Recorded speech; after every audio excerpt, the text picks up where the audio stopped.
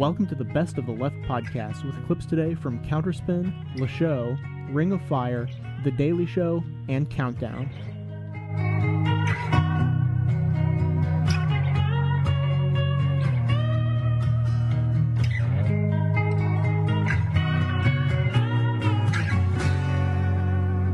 CNN host Lou Dobbs run out of scary things to say about immigrants? Probably not. Actually, definitely not. But two recent segments on climate change suggest that he can do deceptive reporting about more than one thing. On December 18th, Dobbs presented a segment about how unusual wintry weather in the West was casting doubt on global warming. Or, as Dobbs put it, so what are those folks talking about? Global warming. His guests were CNN meteorologist Chad Myers and Jay Lehr of the Heartland Institute, a conservative think tank that has been funded by ExxonMobil. Lehr unsurprisingly argued against the existence of warming, but CNN's in-house guest was only slightly better, bemoaning the arrogance of thinking that climate could be impacted by mere human activity. Dobbs unfortunately returned to this subject, announcing on his January 5th show, quote, "Up next, new indications that the hype over global warming may be based on inexact science and inexact assessment of facts," close quote. Dobbs warned viewers to relax and listen to the facts in the report, but there wasn't much to go on. Last year was among the warmest ever, but cooler than the previous few. One study suggests ice levels are higher than they've been in some time, though it's thin ice that melts easily.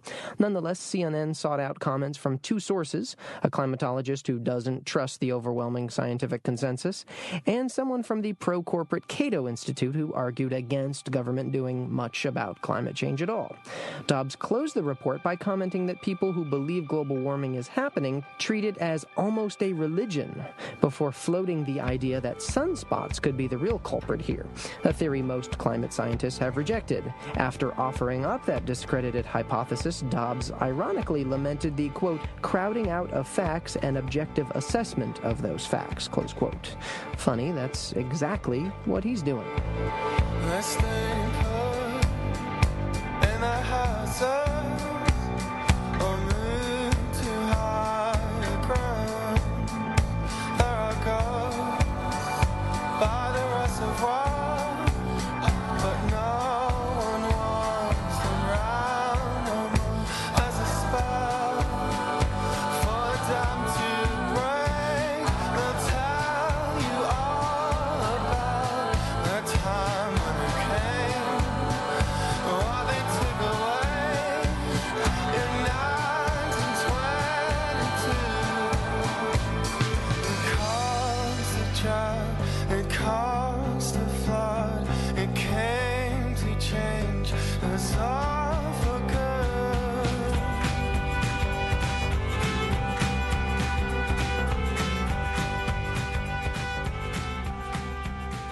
The potential contribution to sea level rise from a collapse of the West Antarctic ice sheet has been greatly overestimated.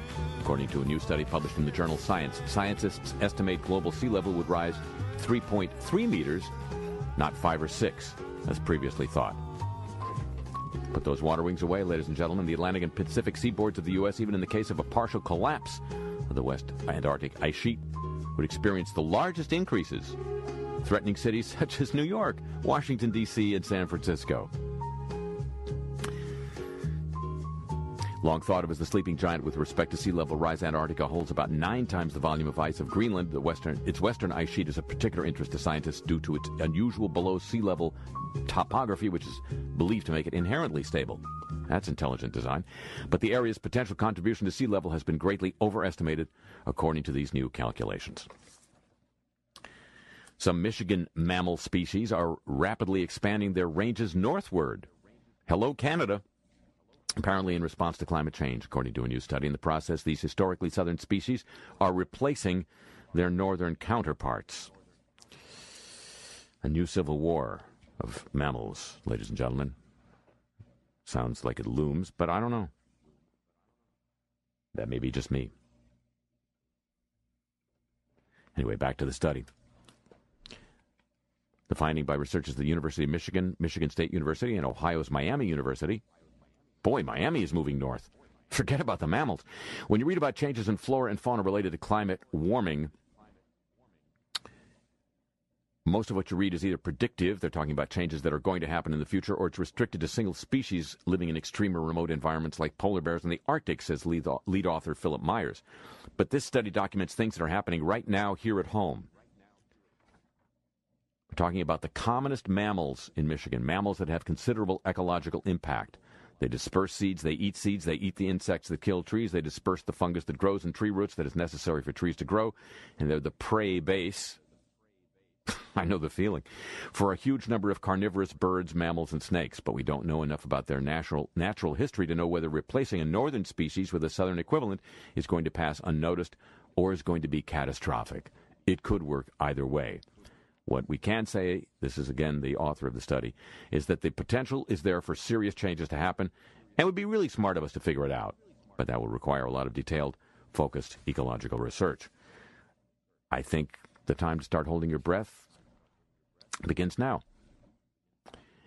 Then we move to the Great Northwest. Climate change appears to be cutting the winter snowpack in Washington's Cascade Range by at least 20%, according to a researcher at the University of Washington. Rising temperatures means more of the snow falls with a high water content. What else does snow contain? I know, chicken cutlets. And melts and washes away long before it's needed by users in spring and summer months, the research found. All things equal, if you make it 1 degree Celsius warmer, then 20% of the snowpack goes away for the central Puget Sound Basin, the area we looked in, says Joseph Casola, a doctoral student in atmospheric sciences at the University of Washington. Lead pollution in the air. Here's another one of those kooky, we thought it was bad, now it's not so bad, maybe it's even good because it's not bad things.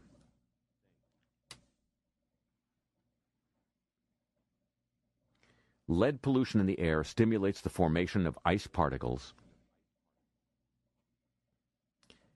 in clouds. A team of scientists from the USA, Germany, and Switzerland has found that particles containing lead are excellent seeds for the formation of ice crystals in clouds. This not only has a bearing on the formation of rain and other forms of precipitation, but may also have an influence on the global climate. This is because the heat given off from the Earth's surface is more efficiently radiated into space by ice clouds with lead-containing particles than has been hitherto realized. Get that lead back in the gas, quick. In comparison to clouds with a low lead content, clouds with a high lead content thus actually help cool the Earth. Over the last 20 years, there's been, as you know, a continuing decrease in the rate of man-caused lead emissions. This may mean that the greenhouse effect is now even more pronounced because lead-containing clouds that once previously helped limit it are reduced. And we try to be so good. Now, to the argument that climate change, whatever it is not caused by man, but by something happening on the sun, a favorite argument of Senator James Imhoff, the lead climate change denier in the Senate. He's from Oklahoma. Climate never changes. This troubling hypothesis about how the sun may impact global warming is, according to Science Daily, finally laid to rest. Carnegie Mellon University's Peter Adams, along with Jeff Pierce from Dalhousie University in Halifax, have developed a model to test the controversial hypothesis that says changes in the sun are causing global warming. The hypothesis they tested was that increased solar activity reduces cloudiness by changing cosmic rays. So when clouds decrease, more sunlight is let in, causing the Earth to warm. Some climate change skeptics have tried to use this hypothesis to suggest that greenhouse gases are not the culprit.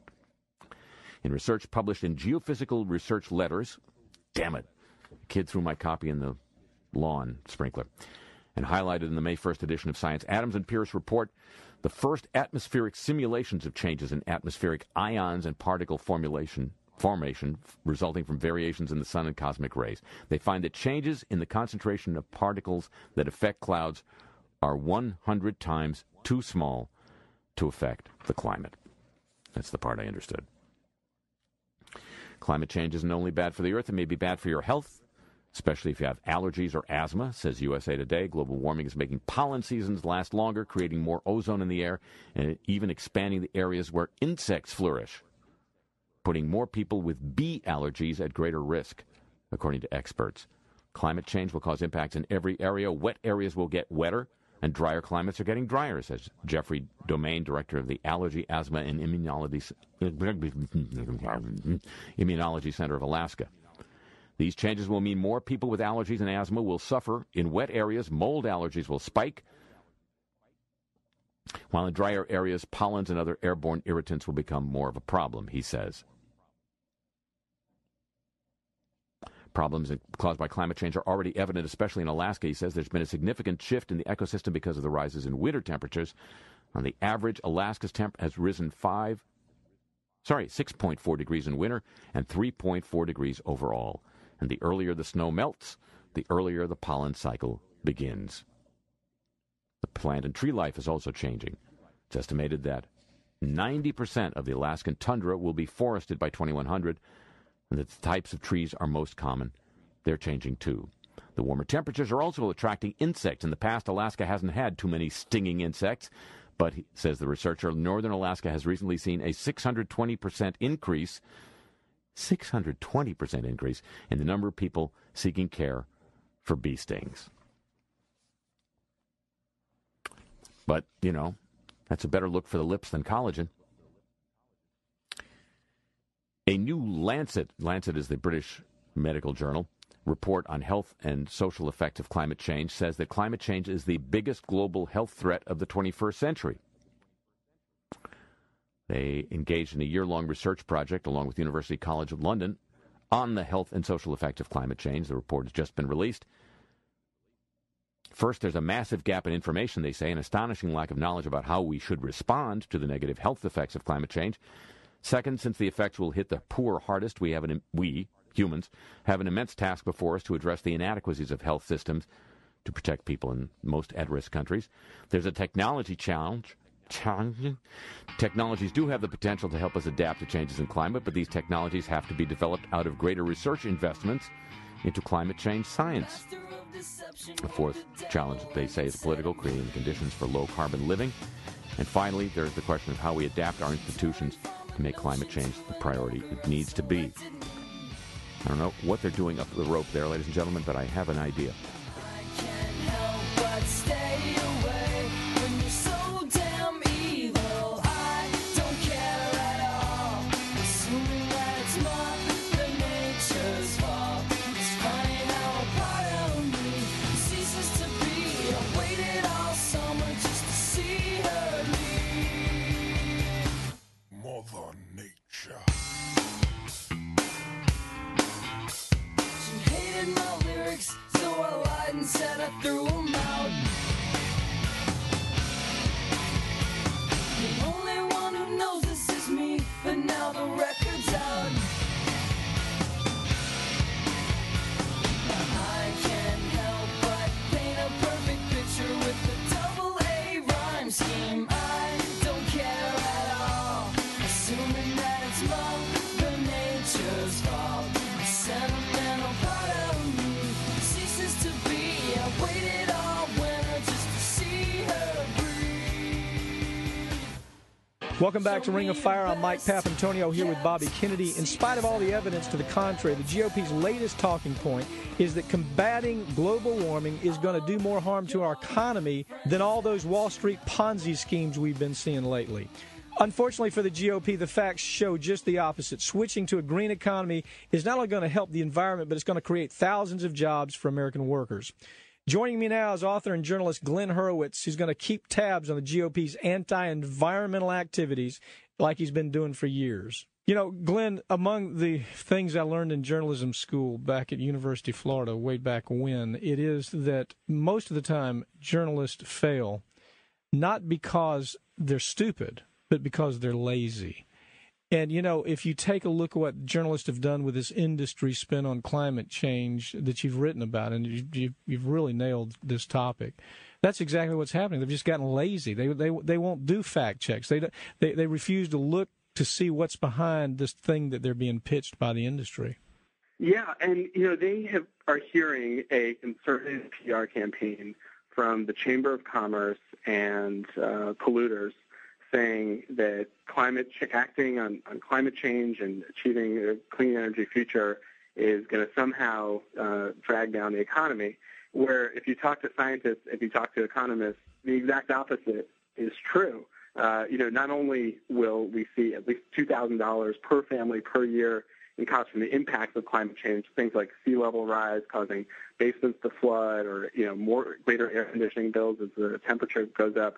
But there's also a huge job creation opportunity in clean energy, wind, solar power, that far exceeds anything that our continued reliance on.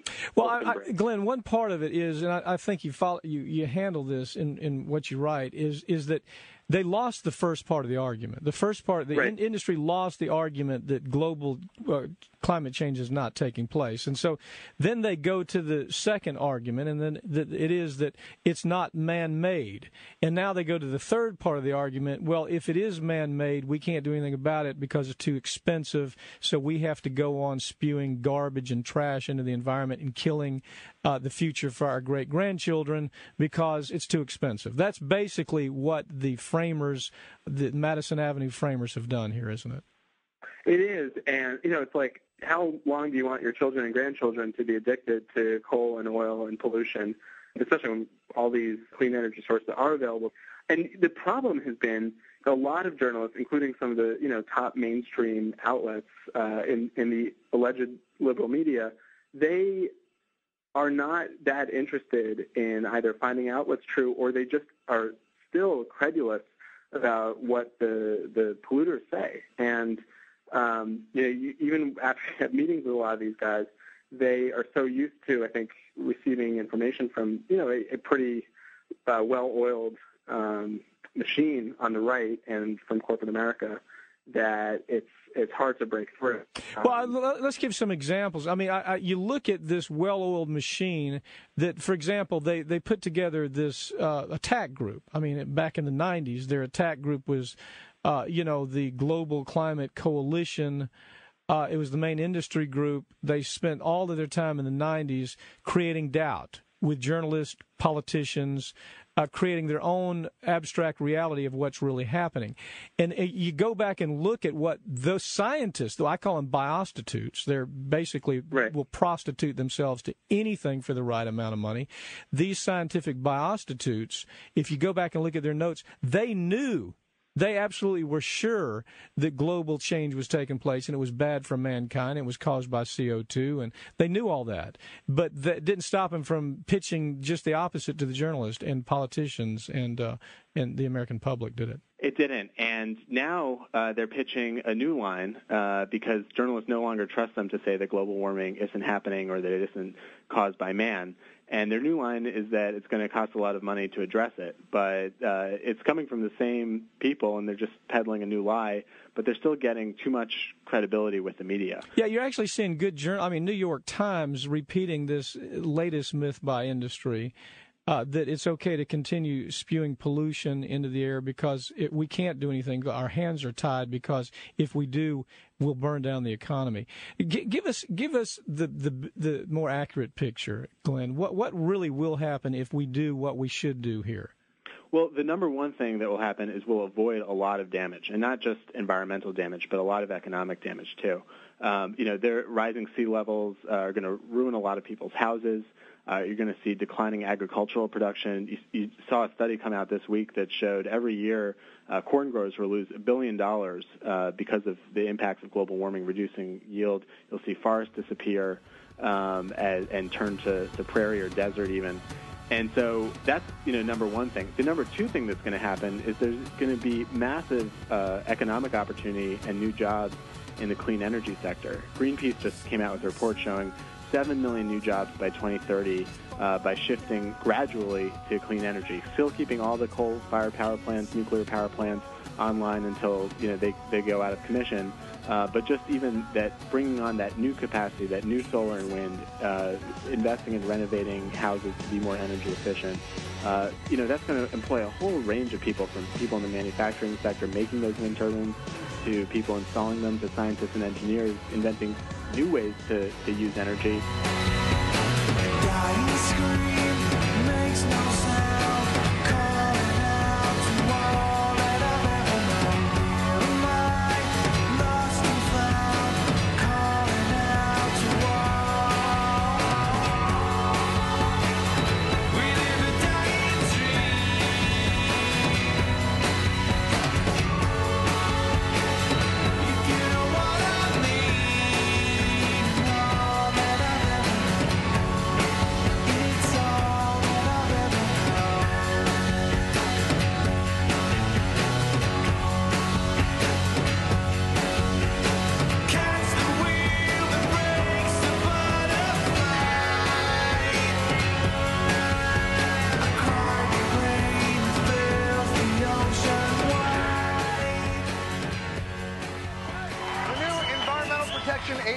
Administrator, please welcome to the program Lisa P. Jackson.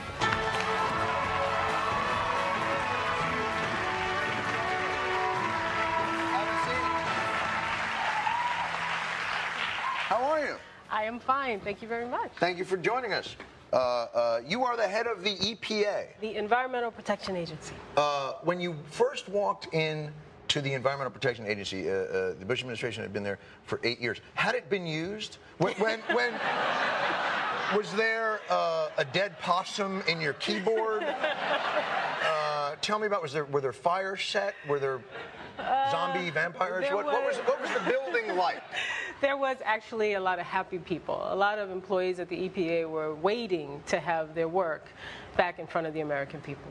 So this is, you walked in the door, and when they first came in, what would they say to you?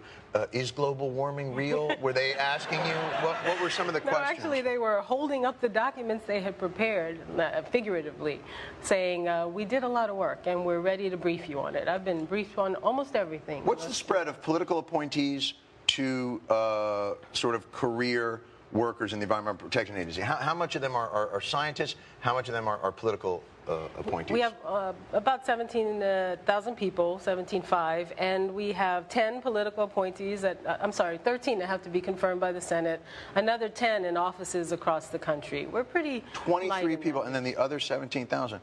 Couldn't they have overthrown? I mean, it seems like just such a perfect opportunity for, I guess, what I would call a mutiny. Yeah, well, you have to have someone to mutiny, too, and President Obama listens, but I'm not Are there sure. other, I was reading recently that there may still be some appointees within the agency or the agencies, I guess the SBA, the Small Business Administration, still has appointees that have been putting out.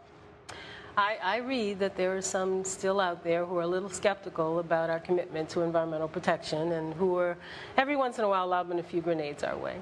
I believe that global warming is real, but I am one of those people that feel like, the Earth doesn't come with a thermostat. Are we getting ourselves in for trouble trying to regulate the differences between a little bit of carbon dioxide here, a little bit, let's turn up the oxygen, hold on a second, let me throw a little nitrogen in there. That's the right temperature. Because I live in New York City, I've lived here for 25 years. My apartment hasn't been comfortable yet. How can you possibly regulate gases in a fashion that will create the climate? Aren't we trying to engineer something we can't control? Your apartment aside, I do think that we have an opportunity. You have to realize we're not talking about fine-tuning. We're talking about some pretty massive changes on a global scale. The work that's been done, and almost to a person, scientists actually do agree with you that man-made activity is causing our climate to change, shows that these are large trends over many years. So, and they are comfortable with the idea that we can control it. What if some of the changes are positive? I've been to New Hampshire in the winter. It's not comfortable.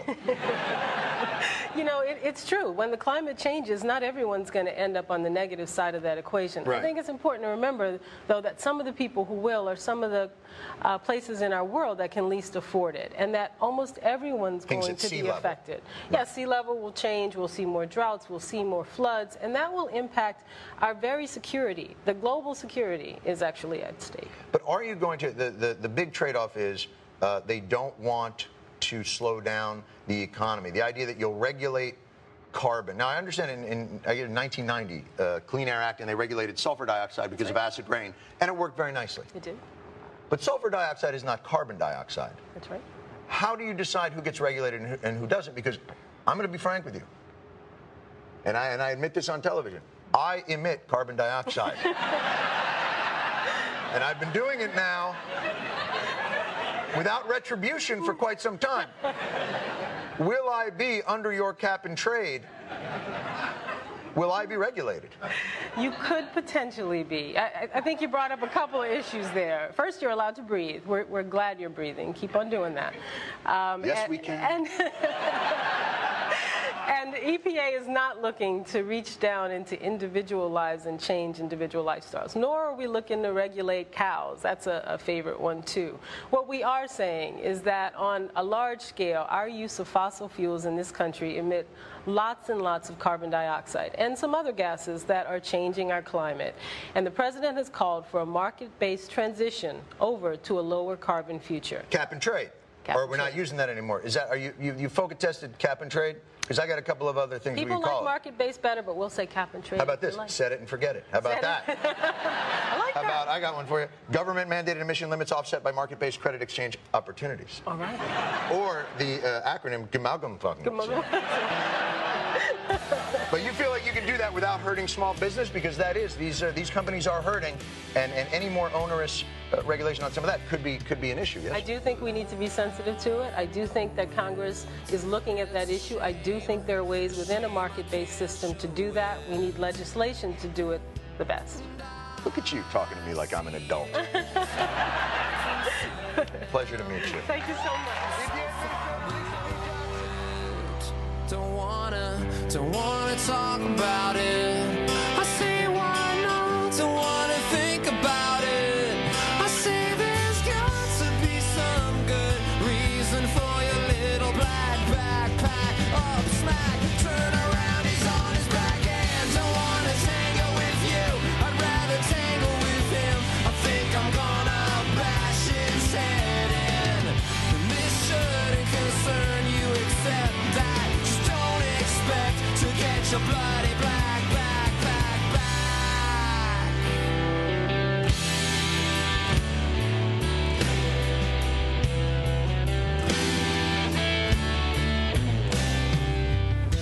And I can feel you, yes I can. What about that don't you understand? And I sense you, it's something sensual, but it's less than I planned. Right now, I'm talking with author Glenn Hurwitz about the latest right-wing talking points about how fighting global warming is actually going to hurt the economy in spite of the fact that all the evidence shows just the opposite. What do the credible scientists, Glenn, the people that you can trust, what do they say about where we need to be in our reduction of carbon dioxide emissions by, say, 2050? Yes. Well, by 2050, we need to be at least 80% below where we were in 1990. So that's, pretty huge. It's also very easy to achieve. But what the scientists keep saying, every year they come out and say, oh, last year what we told you wasn't actually true. You need to act even faster than we had been saying. Yeah, we've been saying that the last 5 years, haven't we? Yeah, and it's so now they're saying what's even more important than the 2050 target, which is beyond the lifetimes of most of the politicians who are in office now, is actually what happens in 2020. And we need to make sure we get to at least 25% reductions below 1990 by then. That's a pretty consistent projection, isn't it? I mean, that is not something that's all over the board. You consistently hear that 20 to 25% reduction by 2020. Yeah, exactly. And they actually say that if you do that, then you have an even chance of avoiding the worst impacts. Right. But the good news is, it may sound like a lot, but you look at some states like Colorado, and they've already implemented policies that are getting us there. They've had a 10% clean energy standard, saying 10% of all the energy that's produced in Colorado needs to come from wind or solar. It was so successful that the utility, who had fought it tooth and nail and spent tens of millions of dollars to fight it in the first place, they then supported raising that target to 20%. Well, that's always how it is. I mean, it is this nepotism that exists within the industry. I mean, you bring one MBA that's been there for 20 years, brings up his nutty friend that's just graduated from Harvard MBA, and that nutty friend brings up his nutty friend from Yale. And it is this mind meld where they all think alike. And when you give them a different idea, it's like, my God, the sky's falling. We can't do anything about it. But story after story where they say, okay, we did it now, and we're happy we did. Costa Rica is a good example. I don't know if you followed that story down there. They're 80% fossil fuel free. I mean, with things like exactly what you're talking about, solar and wind and hydro and geothermal. So I mean, we know we can get there, but if you journalists, I mean, if the damn journalist can't even get it, I mean, look, let's go back. You talk about in some of the stuff you write about, how many times have we seen journalists not get it? I mean, how about this? How about industry selling us that tobacco is safe? It won't cause cancer. They did that for decades, and journalists bought into it. How about the industry selling us that there's no need for a seatbelt? There's seatbelts don't make us safer, and we know that was a lie. And then the denial that climate change was taking place, and then the denial that it was man-made. So what's the wake-up call for somebody that calls themselves a journalist that says, well, I can't just take this corporate fact sheet and report it?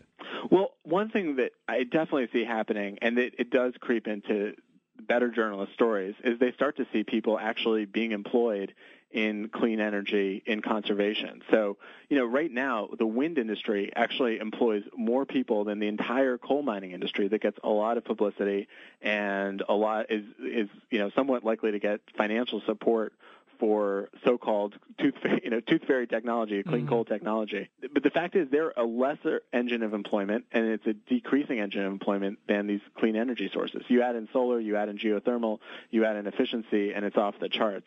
And you talk to people actually who had been employed in manufacturing. Those jobs are disappearing in many cases. They had been employed in the power sector. The place where they're getting hired is actually in the clean energy economy. And in a lot of places, in Michigan is a good example. They just in the Detroit area, they just put in a wind turbine factory, and 95% of the applicants for the jobs there had experience in automotive manufacturing. And so, how optimistic are you that Obama can accomplish what he wants to? We can hope for 8 years, but can he at least get us started in 4 years to where the American public finally gets it and understands that this is not just even an option? This is what we have to do to save our grandchildren. He totally can, and he has the legal power to do it, and he has the political power to make sure Congress acts. Congress has been debating it and bargaining, but Obama has something in his back pocket, which is the authority to set up a really robust climate change by executive order. Through the EPA to say we're going to regulate carbon dioxide. Right. If he says we're going to do it 40% below 1990 levels by 2020. That's what scientists say will give you a little bit of a safety margin.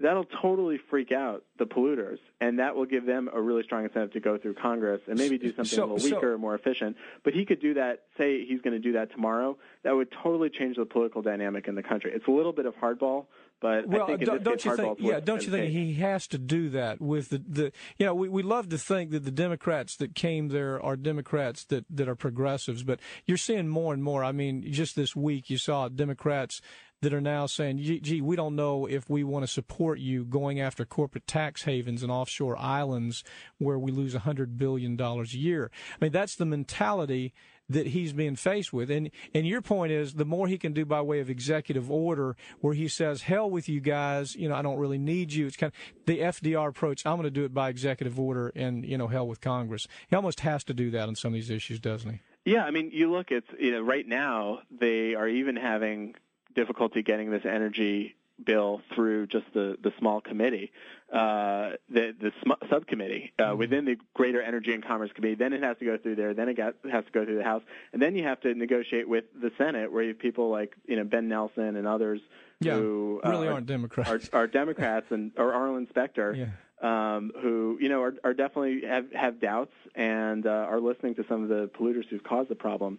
So I think he could totally change that dynamic and get all the people who are resisting it on board with saying, okay, we have to come up with a solution. Yeah. Let's sit down at the table and do it. You wrote a great book called Fear and Courage in the Democratic Party, I remember. And that was a call to those people that call themselves Democrats.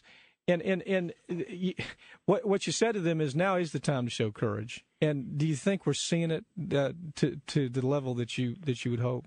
It's slowly creeping up, but certainly not as much as I hope. And the amazing thing is, right when I wrote the book, you still had Republicans in the House and Senate, and there wasn't this massive sense of Republican failure in the way that there is now. So, almost anywhere in the country, a Democrat has large popular support. There's huge support for President Obama's agenda. When you ask people polling questions, do you support, for instance, climate change legislation, or do you support health care legislation? The support goes up a lot when you say, do you support President Obama's health care legislation, or do you support President Obama's climate change legislation? It is interesting, isn't and it? So if you say, I'm proud to be a Democrat, I'm proud to support President Obama's platform, that is a political goldmine right now. And I think a lot of these Democrats have been shell-shocked by years of being told by the Republicans that the only ideas that were popular were Republican ideas. And now they're saying, it's a center-right country. Well, it's not. It's a progressive country. It is not a center-right. Yeah. And I get nauseous every time I hear that. It's not. The numbers show that it's not. So look, you have the ears of some of these people. You got to say the same thing that I'm saying to them. Use the executive pen as often as you can, and to hell with the Democrats that won't jump on board and actually make some substantial change. Anyway, yeah, ticket for an aeroplane. Ain't got time to take a fast train. Lonely days are gone, I'm a going home. My baby stuck with me a letter. When she wrote me a letter, said she couldn't live without me no more. Listen, mister, can't you see I got to get back to my baby once more. Anyway, yeah, a ticket for an aeroplane. Ain't got time to take a fast train. Lonely days are gone, I'm a going home. My baby just don't put me a letter. Climate change legislation moving forward, say the headlines. It sure sounds like good news for Congress to require the reduction of carbon dioxide emissions that we know are major contributors to global warming, especially after years of an administration that often argued that the jury was still out on whether warming was happening at all. But a bill and this bill are two different things, and even as many media outlets celebrate, as is their wont, the bipartisan support for the climate bill now wending its way through Congress, some others are saying cross-aisle support for a crummy law does not amount to good news. Here to help us sort through what's going on is Mike Lillis. Mike follows Congress for the Washington Independent news site, joins us now by phone from Washington, D.C. Welcome to Counterspin, Mike Lillis. Thanks for having me, Ginny. Apparently it was Otto von Bismarck who said laws are like sausages. It's better not to see them being made. That comes to mind watching the climate change bill in the House. I wonder if you'd explain some of what has already happened here. The initial goal of this legislation, obviously enough, was to mitigate the U.S.'s contribution to global warming by reducing carbon emissions and other things. What has happened along the way, and is the bill now altered beyond recognition? Well, the partisanship on Capitol Hill is infamous at this point. But this is an especially interesting debate because half the lawmakers involved don't believe in the problem that the legislation is trying to fix to begin with. So you said that the jury is still out. That was the stand of the prior administration. Well, that's still the stand of a lot of Republicans on Capitol Hill. And in the Energy and Commerce Committee markup this week, we're hearing a lot of arguments from those folks. Going back even a week before, it was Democrats that the sponsors of this bill had to get on board. And that was an even more interesting debate because I guess that once the Democrats had the House, they got the Senate, and they had the White House, that there was this preconceived notion that they would be able to push anything that they wanted. And then you see that concept run up into the idea of what we're calling regional protectionism. And so you had a lot of the coal country Democrats pushing for the coal industry. You had a lot of the automaker protectors pushing for the auto industry. You had a lot of the gas refinery Democrats in Texas pushing for protections for the gas industry.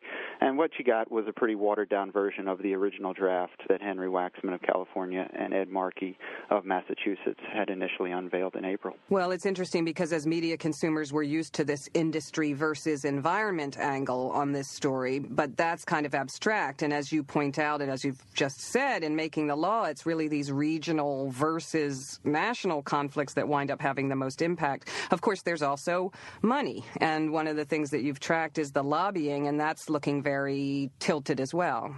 Sure, the lobbying is enormous. And in the first 3 months of this year, the energy industry, including all of those that I just mentioned, have certainly been active on Capitol Hill. They're pumping many millions more than the environmentalists and the renewable energy folks. Well, tell us maybe one concrete example from this. I know there are many, but talk to us about these pollution permits that we've been hearing about. What's that story? Sure. This was something that Senator Barack Obama had campaigned on during the course of the presidential campaign, and they call this cap and trade, and it just means that if you're going to be pumping carbon into the environment, then you're going to, in theory, pay for every ton that you contribute. And the original plan under Obama's strategy was that you were going to sell 100% of those. It was the cap and trade auction, he called it. 100% were going to be for sale, and then these polluters could trade them or sell them as they saw fit. And Obama estimated that was going to bring in about $650 billion over the next decade. The draft bill that Waxman and Markey introduced in April didn't set an auction percentage on that. They just said, we're going to take a look at it, and we want everybody's input, and we'll see what comes out of it. Well, what came out of it was instead of 100% auctions, you have 15% auctions, meaning they're giving away 85% of those polluter permits for free. And that number will go down as the years progress. But what it means is that the country's largest polluters don't have to pay for the pollution that they're spitting out into the environment. So if you were to report that, pollution permits are still a part of this legislation, you'd kind of be missing the trajectory of what's happened. Well, we often note that for many corporate outlets, if Republicans and Democrats support something, and even better if they compromise over it, well, then it's pretty much got to be good. And that can wind up being the perspective so that people outside of that Washington consensus sound like wackos or, at best, impractical. I wonder, as a reporter, how important do you feel it is to get non-politician voices, non-Congress member voices into a story about congressional actions? I think it's always a goal of reporters to get quote-unquote objective voices. Of course, none of these people are clearly objective. I mean, if for the story that we're writing now, if you want somebody to criticize the bill, you would call an environmentalist, and if you want somebody to support it, then you would call the coal industry. I mean, it's kind of a game, and you can confirm your prior beliefs by making the right phone call. Well, in a way, this story kind of points to a role for national journalists. I guess regional papers can be expected in a way to present things primarily from a local impact perspective. Not that they can't have a broader awareness, too. Obviously, they could. But I wonder if you see national outlets doing a good job, or what kind of job you think they're doing tracking all the pieces of this issue. Are there angles that you think are, to date, underexplored? Well, I think that because right now there is no system in place that fights emissions, that a lot of folks came from that angle. They said, well, listen, we have nothing in place. And so, half the loaf is better than none. And that's what you're hearing even from some environmental groups, that, hey, why are we fretting over 17% emissions by 2020, even if it's a little bit less than what the target was a few months ago? It's better than nothing. And so we'll take it and we'll build from there. And so I think a lot of the reporting, again, started from that, just from the idea that we don't have anything in place now. This bill is better than nothing. There is another approach, and that is that if you believe that climate change is real, if you believe that man is contributing to it, and if you believe that there's an urgency and a responsibility for Congress to take steps to fix it, there are targets. The Obama plan, and many scientists, he based his plan on some scientific reports that said that we better hit 83% reductions by 2050. And so the 17% by 2020 that's in the Waxman-Markey bill now is a little bit lower. They still want 83% by 2050. But if you're only hitting 17% by 2020, then the burden is on, lawmakers in the future to really close a much larger gap. And so the question is, are we on that trajectory? And so in a sense, they've just punted it down the road. And if you approach from that angle, then there is more room to criticize the bill. And I suppose it's not neutral, is the perspective of some people. It's not really neutral to pass something that's inadequate, because things as they are, that might mean they don't go back to the issue for some time. Precisely. There's already a lot of reports that Wall Street is really salivating over the thought of this cap-and-trade system, because they can trade, they can bundle it and do everything that they do. And they're talking about hundreds of billions of dollars on Wall Street that's going to be made over this system.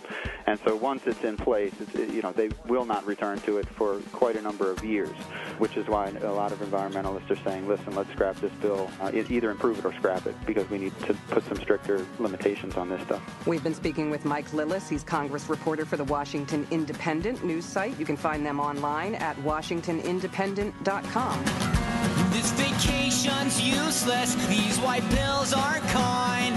I've given a lot of thought on this 13-hour drive. I miss the grinded concrete where we sat past 8 or 9 and slowly finished laughing in the glow of our headlights. I've given a lot of thought to the nights we used to have. The days have come and gone, our lives went by so fast. I faintly remember breathing on your bedroom floor, where I laid and told you, but you swear you love me more. Do you care if I don't know what to say?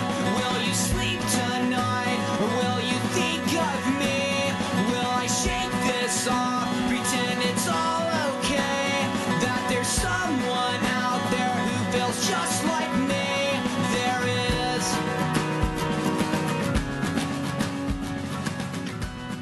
Moving on from one problem solved to another. As you know, the American auto industry has been in some difficulty of late. What with going broke and not selling any cars. Well, not to worry. The flunking out of school auto industry just got its wish. More homework. The goal is to set one national standard that will rapidly increase fuel efficiency without compromising safety by an average of 5% each year between 2012 and 2016. 2016, but that's when the robot wars will happen. Actually, it's about time. Fuel standards are the only thing in America that's totally unchanged since 1985. Well, fuel standards and my love for Kajagoogoo. You're not too shy. You're just right. Sorry. The president's announcement gathered people of all stripes in the spirit of cooperation. Republicans, Democrats, cabinet officials, and auto industry executives triumphantly celebrating this first, albeit small, step towards American oil independence. Seems innocuous, or are we all missing something? Big new environmental regulations on your car, but do they endanger the lives of your family? Because you can't have both! You can't! What's it going to be, America? Mileage or the lives of your family? I mean, I love my family, but I commute. Obviously, there are valid safety concerns for smaller cars, a point eloquently debated on MSNBC's The Ed Show. When you move CAFE standards, you're going to have a lighter vehicle. If you have a lighter vehicle, if there's a crash, if there's a collision, you could have people who are in harm's way because they're in a lighter vehicle. That's one thing that the skids out of. We'll come back to that.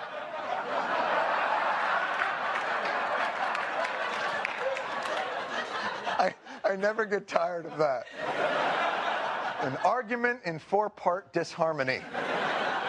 Not to brag, but it appears to be a pundit style stolen from our Sunday morning issues show, Newshemian Rhapsody.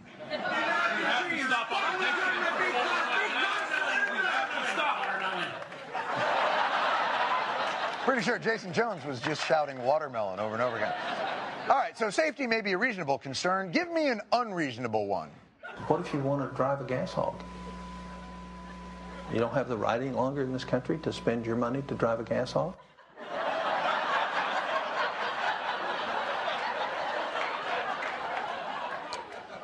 You can have my gas hog when you pull it from my cold, numb ass cheeks. All right, move on. Well, it's very clear that his opponents can turn this argument simplistic. The real question is, can Obama turn a simple gas mileage argument into the Gettysburg Address? No longer will we accept the notion that our politics are too small, our nation too divided, our people too weary of broken promises and lost opportunities to take up a historic calling. No longer will we accept anything less than a common effort made in good faith to solve our toughest problems. I have been to the mountaintop.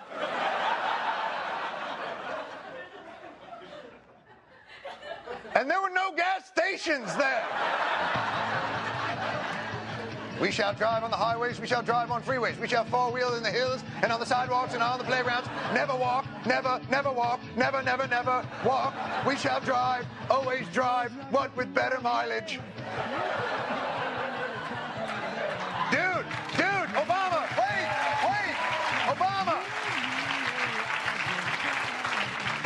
load on mileage, baby. Save it for when the Chinese invade. To find someone you love, you gotta be someone you love. To find someone you love, you gotta be someone you love.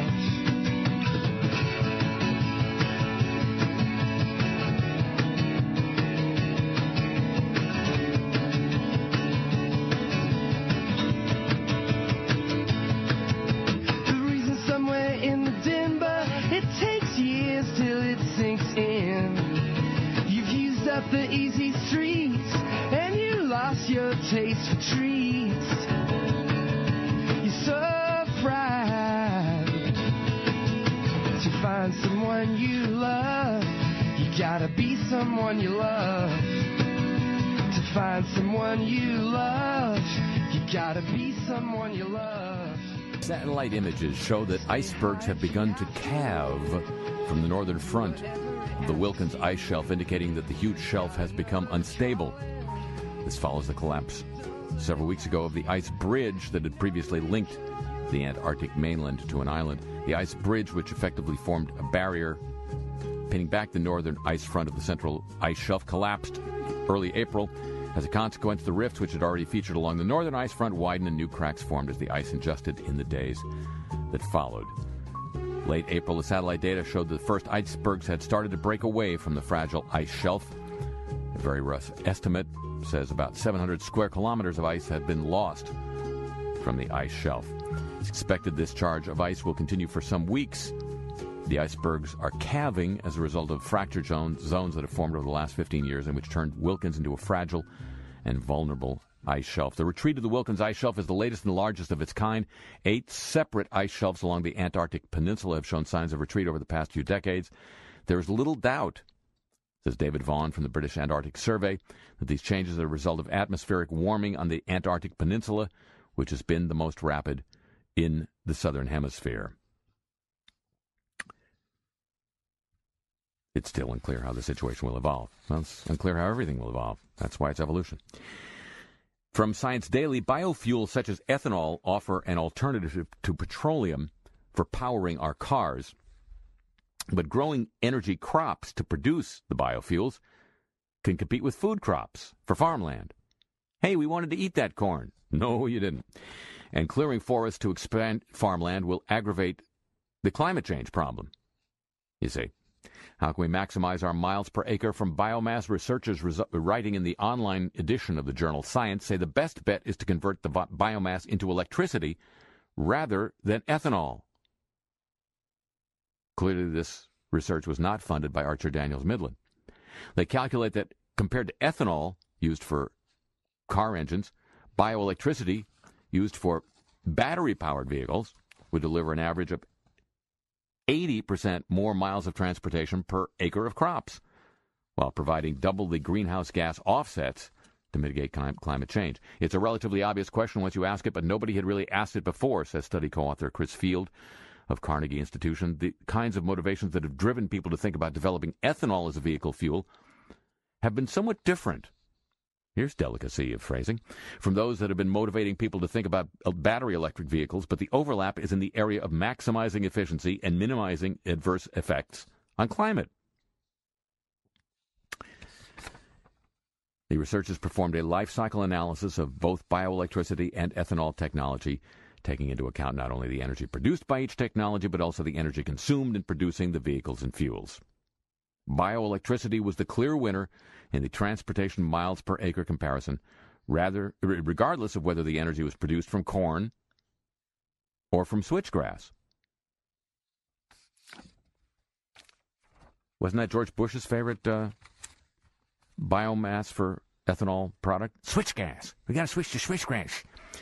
The internal combustion engine just isn't very efficient, especially when compared with electric vehicles, says one of the authors. Even the best ethanol-producing technologies with hybrid vehicles aren't enough to overcome this. The researchers also found that bioelectricity and ethanol differed in their potential impact on climate change. Some approaches to bioenergy can make climate change worse. Other limited approaches can help fight climate change. For these beneficial approaches, we could do more to fight climate change by making electricity rather than by making ethanol. The energy from an acre of switchgrass used to power an electric vehicle would prevent or offset the release of up to 10 tons of CO2 per acre relative to a similar-sized gasoline-powered car. This offset averages more than 100% for the bioelectricity than for the ethanol. The researchers, though, caution that the issues facing society in choosing an energy strategy are complex, because they might want some funding from March and Moon, I guess. But we also need to compare these options for other issues like water consumption, air pollution, and economic costs. Do you remember when we used to dance? And incidents arose from circumstance. One thing led to another, we were young. And we would scream together songs unsung. It was the heat of the moment, telling me what my heart meant. The heat of the moment showed in your eyes. And now you find yourself in 82. The disco hotspots hold no charm for you. You can't concern yourself with bigger things. You catch a pull and ride the dragon's wings. 'Cause it's the heat of the moment. The heat of the moment. The heat of the moment showed in your eyes. Republican Congressman Joe Barton of Texas, who is back in the battle with Michelle Bachmann and Steve King for world's craziest congressman, saying there is no global warming or climate change because, quote, CO2, carbon dioxide, is not a pollutant in any normal definition of the term. I am creating it as I talk to you. It's in your Coca-Cola, your Dr. Pepper, your Perrier water. It is necessary for human life. It is odorless, colorless, tasteless, does not cause cancer, does not cause asthma. And something that the Democrat sponsors do not point out, a lot of the CO2 that is created in the United States is naturally created. You can't regulate God. Not even the Democratic majority in the U.S. Congress can regulate God. It's naturally created, so you can't regulate it. Like cocaine, or anthrax, or stupid congressmen. A dream I never know anyone at the party, and I'm always the host. If dreams are like movies, then memories are films about ghosts. You can never escape, you can only move south down the coast. Well, I am an idiot walking a tightrope of fortune and fame. I am an acrobat swinging trapezes through circles of flame. If you've never stared off into the distance, then your life is a shame.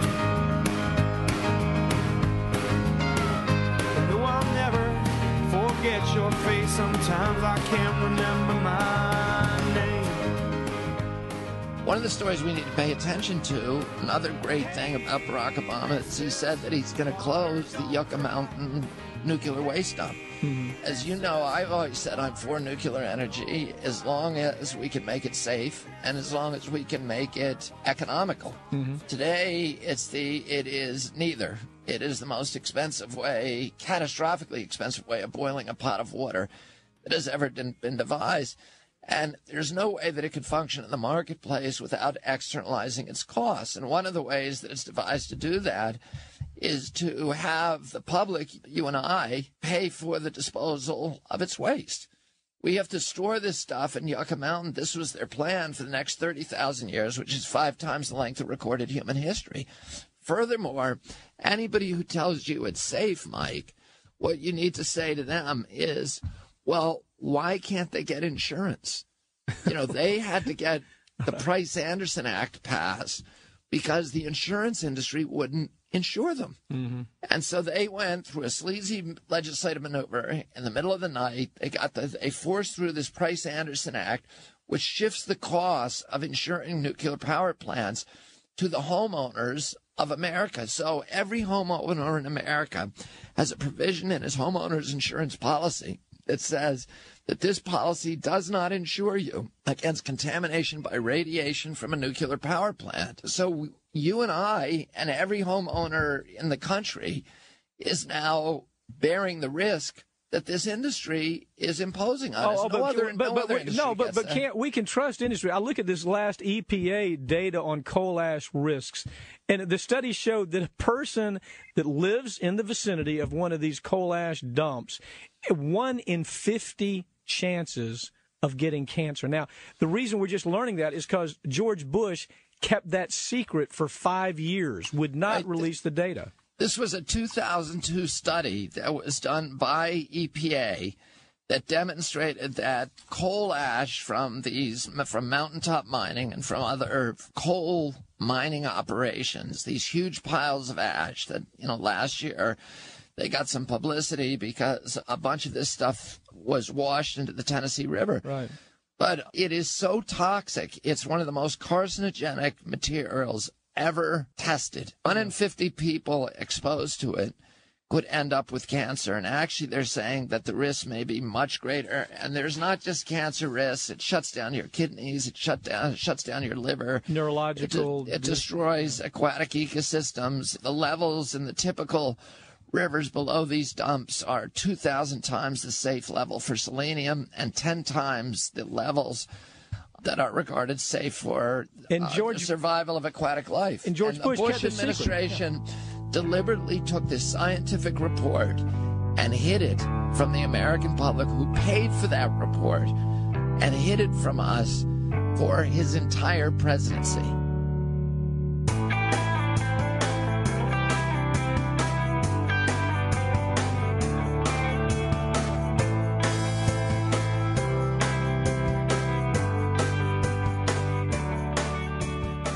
Thanks for listening, everybody. Now, my guess would be that at about the time this show is released, I will be snug in my bed, fast asleep, having wonderful dreams of my brilliant foresight to pre-produce these past few episodes, especially including this one, giving myself the ability to come home from my vacation and not have to jump right back in and produce a new show as soon as I got there. I assume I had a great time on the trip.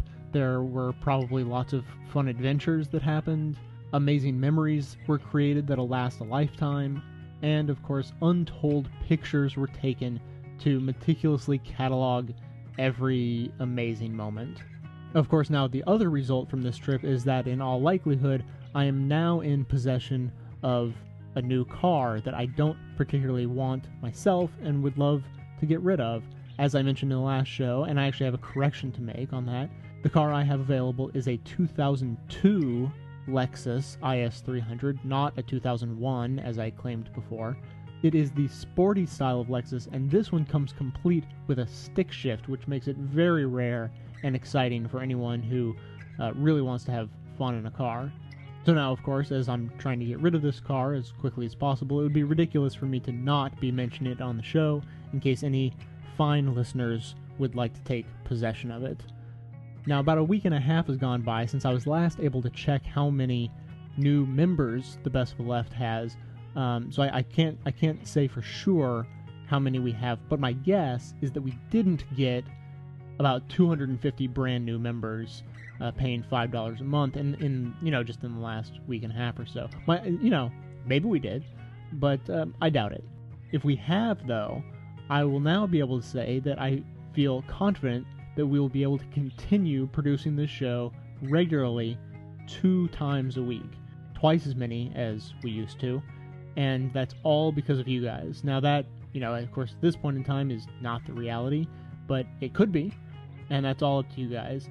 Every member that signs up paying as little as $5 a month to get these 8 hours of wonderful infotainment, or intermation is another term I've heard, brings us that much closer to being able to do this consistently in perpetuity.